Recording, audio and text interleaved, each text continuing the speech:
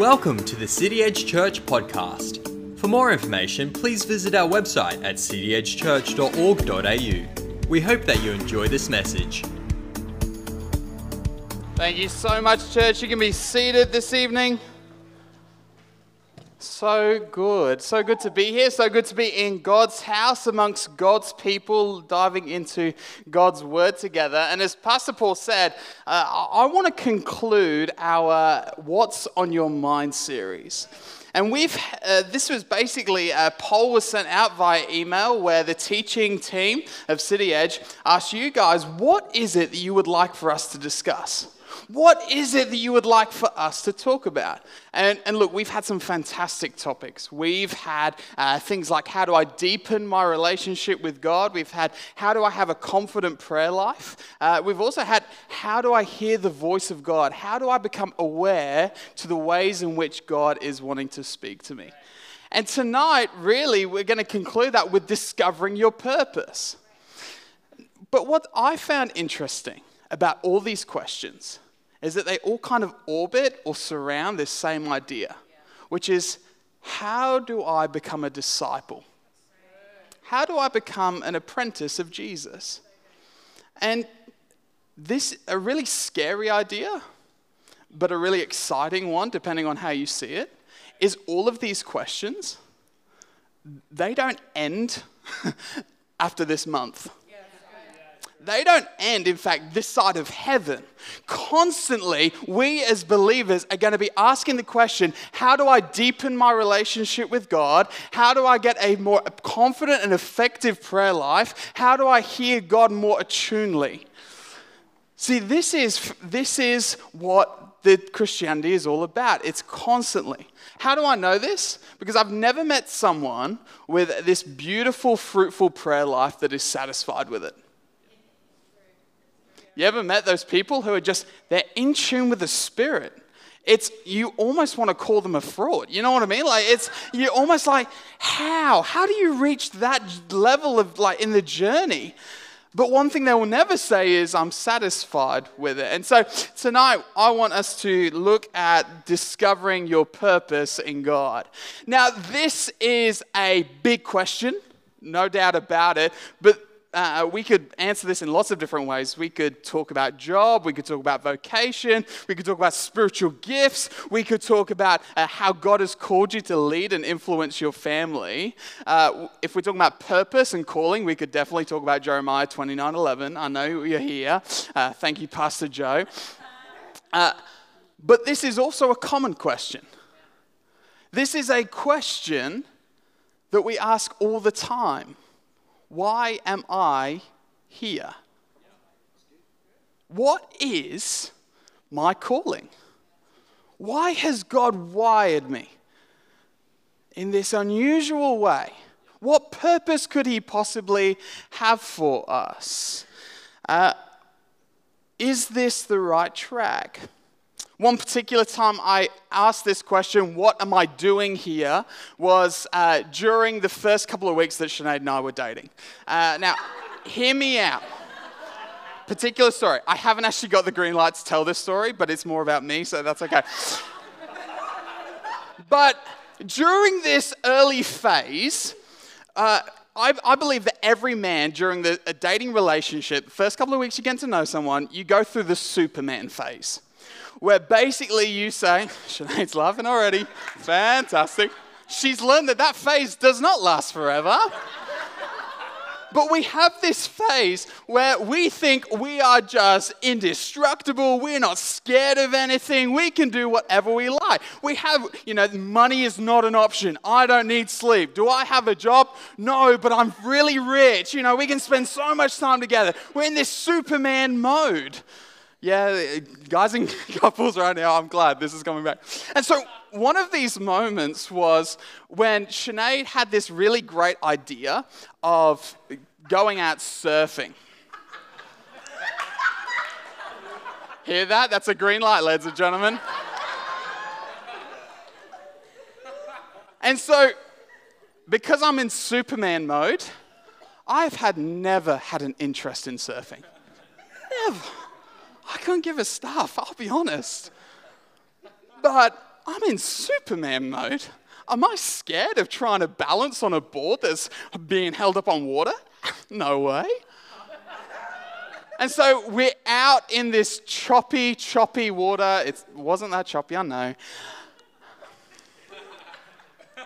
And we're sharing this board, kind of hanging on. It's a bit of a Jack and Rose moment on Titanic. And Sinead basically says, hop on the board. Which, Superman mode. You know, I get the ankle strap on. That is such a smooth process if you're wondering. Treading water whilst trying to tie something around your ankle. You don't look like an idiot at all. But the thing is that as I'm getting myself ready to lie on this board, I'm so terrified that I will not have the upper body strength to get on this board. I'm just like, the man of steel cannot not get on a board. This is dumb. And so with everything within me, I grab onto the front of that board and pull as hard and fast as I can. And I go straight over the other side. And as water is filling my nose in that horrible burning sensation, my head is going first into water. My thought is, what am I doing here? I'm not Superman. And we ask this all the time, especially in a culture in which we're constantly looking for affirmation, where we're looking for sticking our head up and saying, am I doing the right thing? Am I good? Think about social media. Every time we post something, it's sticking our head up and going, are we all cool with this? Am I accepted? Can I get some affirmation? This week I graduated from uni. Yep. Not only that, but I got a proper job. Thanks, Dad. But I have to be honest, if this great time of celebration, but also reflection, in which I just kind of found myself keep asking the question, is this really what God wants me to do? Is this really? You know, when you commit to something for 4 years, it ain't all easy. In fact, when you commit something longer than 5 minutes, you're asking the question, is this really what I'm meant to be doing? And tonight what I want us to do is basically ask, how does Jesus respond to this question? How does Jesus respond to purpose? And so if you've got your Bibles, I'd love for you to jump to John 15. It's going to take me a little while to get there, but we will get there. I'm believing for it. But we're going to be talking, if you need a bit of a roadmap or a statement or a title for this message, it's this. We receive purpose by knowing God's story and being invited into it. We receive purpose by knowing God's story, but then being invited into it. And when I was thinking about this word purpose, I think it has two components to it. On one hand, it has mission. It's got goals, it's got, action, it's building something, we're doing something, we're, ticking things off the list, we've got mission going on. But we've also got intimacy. Intimacy with God's presence, intimacy with God's Spirit, where we come and worship and pray together, or pray at home. These, I think, are the two components. Now, from my experience, the way that your brain might be wired is you have a tendency to lean to one or the other. You're more goal-orientated, and you're just like, how long is this going to take? What do I need to get this done? How quickly can I get on to the next thing? You're just task-orientated human being, and that's awesome. That's great. But my guesses are you really struggle with that intimacy side of things.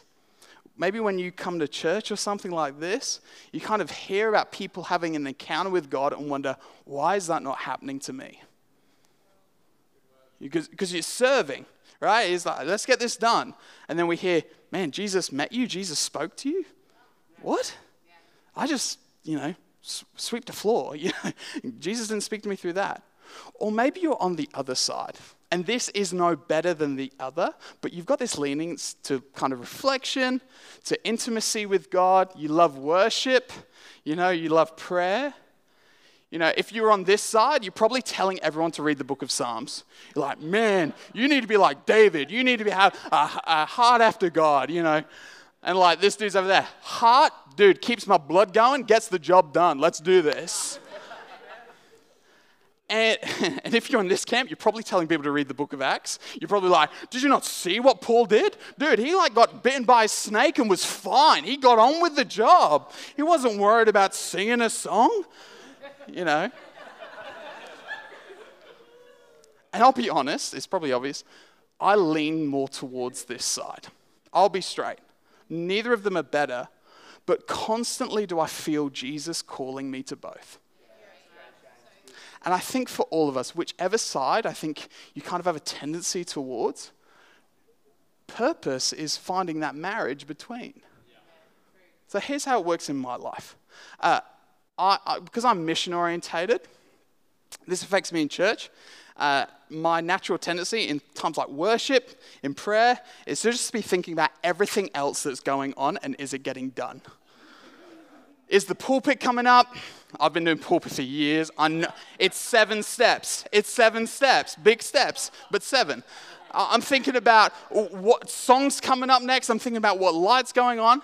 And yet I feel Jesus calling me to stop, to experience his presence.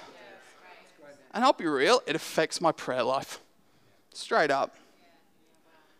I wish Jesus gave me a checklist to go through and be like, sweet, that's your time for the day. Good job, bud. Go to your real job now.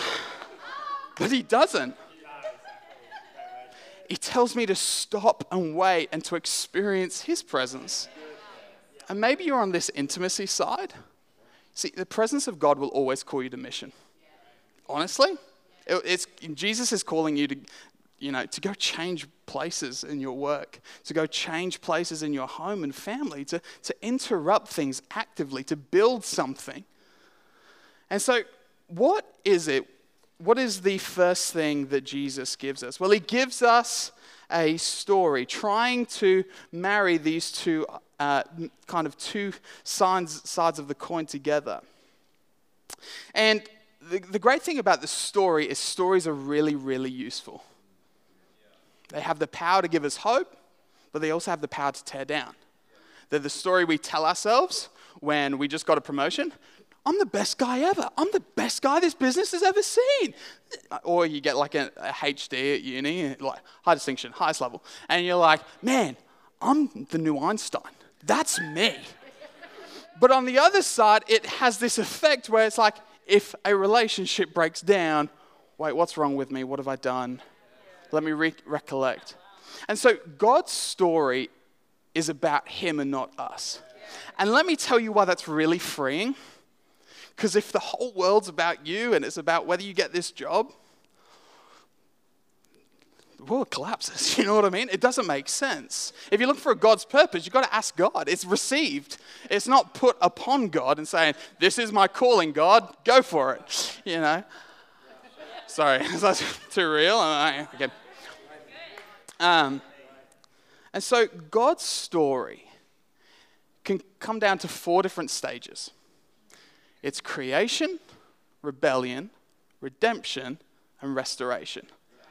Now, quick side note, if you're struggling to read your Bible, these are some really great keys that you can ask and say, when I'm reading my scripture, is this talking about God's creation? Is it talking about man's rebellion? Is it talking about God's redemption, his saving work? Or is it talking about his restoration? But if you want to learn more about that, we've got a fantastic Bible college. And we would invite you to put that year aside. Genuinely, my students know this. I hammer this into them. But one of the biggest parts is creation, where God takes the chaotic form of the world and starts to make it a place where his presence can reside. And then he makes man and asks for man to do the same. He asks for people, for human beings, to make places where his presence can reside. Can I tell you, church, the calling hasn't changed. The purpose for humankind hasn't changed. We are here to go about our day-to-day lives and make places where the presence of God can reside. In your workplace, in your uni, in your school. The call isn't, well, how do I get the best grades? The call is, how can I let the presence of God reside here? And what's fantastic is God not only gives us the beginning of a story, but also gives us an end. And you might say, well, James, that means that it doesn't matter what I do. It's complete opposite. It means what you do is going to work out. It means that what you do isn't in vain, but is promised to be fulfilled. It means that whatever happens, if you make places for the presence of God, you win. You're on the winning side here. I love what N.T. Wright says. He says, tell someone to do something, and you change their life for a day. But tell someone a story, and you change their lifetime. Because this story changes our moment to moment, our day to day. When we're on the highs, when we're on the lows. When we just got a new job, sweet. It's a new place for me to bring the presence of God in. Fantastic. If you've got a child and they're having a meltdown in the supermarket, this changes it, because it isn't my child's a failure, oh my goodness, what did I do? Instead it's, let me not disciple their behaviors, but let me call out and bring the presence of God. Let me call them to mission and intimacy with Him. That's our goal. And so He calls us into a story in which we know creation, but we also know restoration. So I promised we'd make it to John 15. We have. I nearly started in Genesis 1, but we'll start at John 15. It says this, if you've got it in your Bibles, paper ones, you get better stuff in heaven, I've heard, but that's just from intimacy. Chapter 15, verse 1. I am the true vine, and my Father is the gardener. He cuts off every branch in me that bears no fruit, while every branch that does bear fruit, He prunes so that it will be even more fruitful. You are already clean because of the word I have spoken to you. Remain in me, as I also remain in you. No branch can bear fruit by itself. It must remain in the vine. Neither can you bear fruit unless you remain in me. I am the vine, you are the branches. If you remain in me and I in you, you will bear much fruit. Apart from me, you can do nothing. A final word, nothing. If you look at the Greek, it means nothing. It's really good. First thing I want to make a couple of observations. This is given to the disciples, the followers of Jesus, just before His death. And so this is kind of a quiet of the storm moment in which Jesus is kind of almost getting like his spiritual will together. And he's like, okay, things are going to happen real quick. Within 24 hours, I'm going to be hanging on the cross. These guys are going to freak out. Peter's going to swear at a little girl, and that's going to be a little bit awkward, but we forgive, so that's great. So what do I need to tell the disciples before I get out of here, you know? And this is what he tells them. He starts to describe what does it look like for people to be disciples. And the first observation I want to make is to find purpose, we must be willing to let go of freedom and comfort. Notice the first couple of words, I am the true vine. Ever thought, why does Jesus categorize which vine it is? He's not, I'm the vine, I'm the true vine. Which means that there are other vines around. There are other places in which we can be connected to.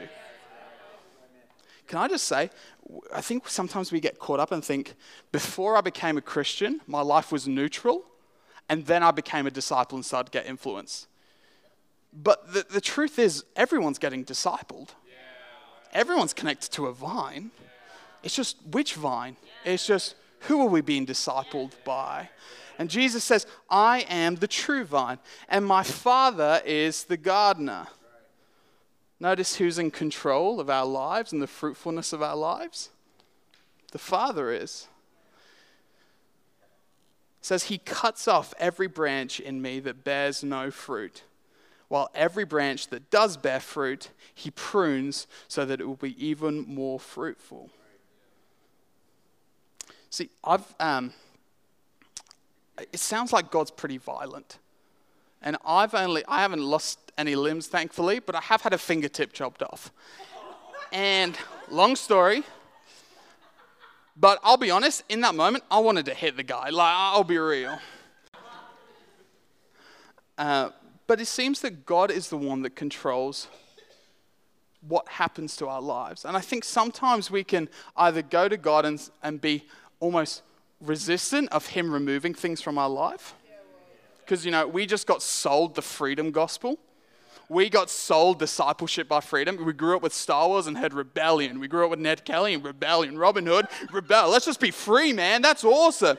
And can I say, freedom is great. The Bible talks about it. Who the Son sets free is free indeed. But freedom to do what? But freedom to do what?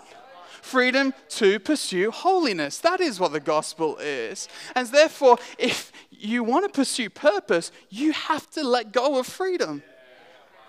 You have to plant yourself somewhere. People use this example of freedom to mean that they don't have to be loyal, to mean that they don't have to be connected or planted in a group. They say, oh, but I'm free. I get to do myself. Dude, no wonder we're paralyzed. No wonder we don't know what decisions to make with our lives. We've got too many. And so God is wanting to cut at things in our life, but we must stay connected to the vine. I think as well, sometimes we can think that it's just the consequences of life that knock branches off. We want to produce fruit, and it's just like, oh, that happened to me, therefore I can't do that. This happened to me, and that can't do that.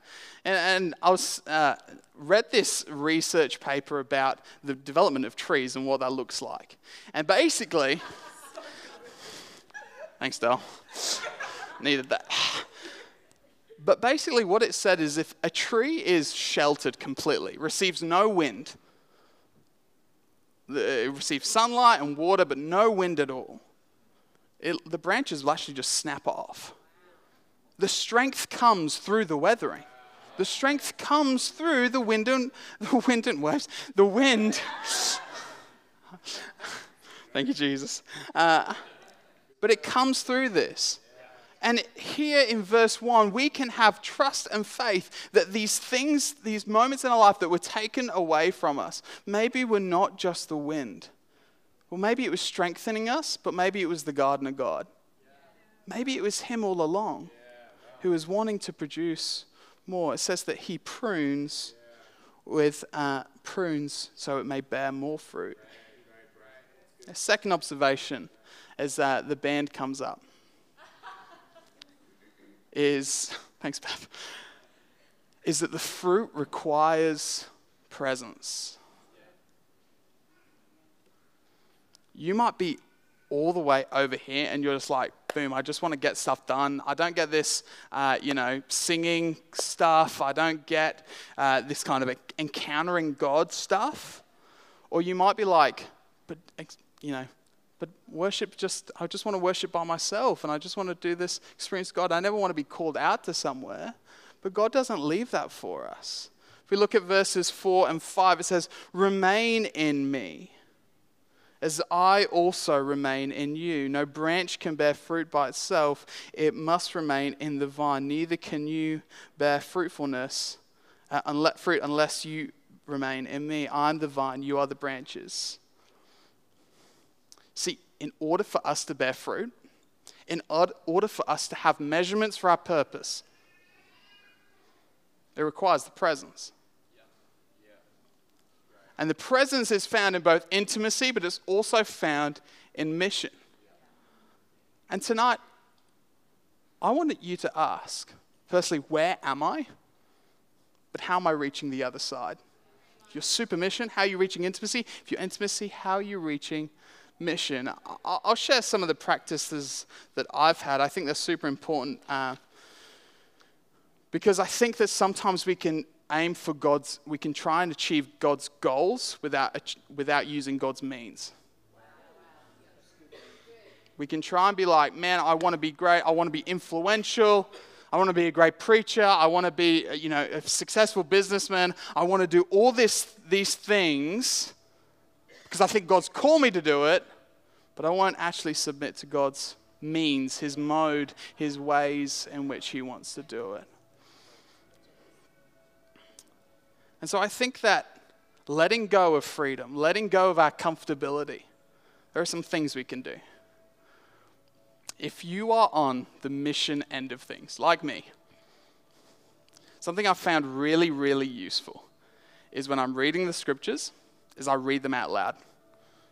It's not because I'm an idiot, might be, but it's so that my brain just stays awake and stops thinking about the workday that's ahead. It means me sitting in silence. That's what it looks like. But it also means me coming to church every single week and letting God do a work in me and just sitting. If you're anything like me, you think that serving will get God's attention and his affirmation. But what's really brilliant is Jesus says, I no longer call you servants, but I call you friends. That's a big distinction. That's someone that's not just a mission, but that's someone who's known. Or maybe you're on this kind of intimacy level. Can I just say, just do something.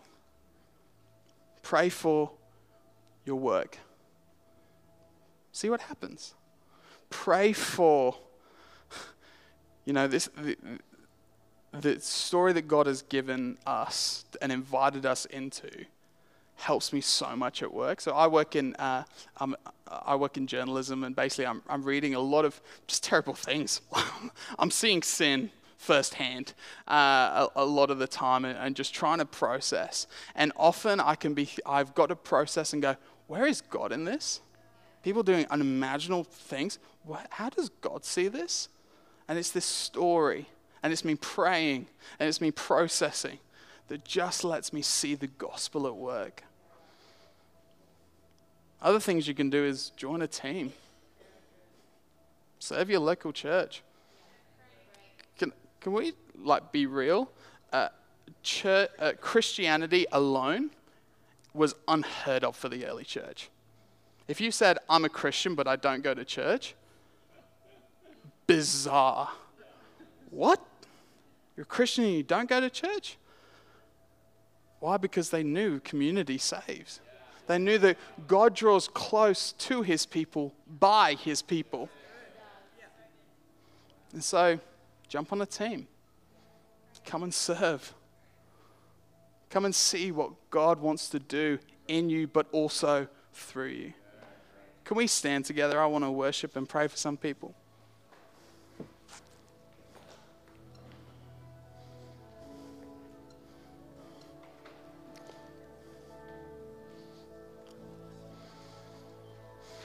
If I can have every eye closed, I'm going to close my eyes as well. Because this is between you and God. And we talked this whole month about how do I become a disciple. But unfortunately, we don't always desire to be a disciple. Sometimes we don't. And so if that's you, I'm going to have my eyes closed. But if that's you and you just want God to grow you and shape you and mold you, the first thing we need to do is get rid of comfortability and freedom. And so if that's you, would you raise your hand and say, God, shape me, mold me. Help me put away this lie that I can just be free and comfortable and will have meaning at the end of it all.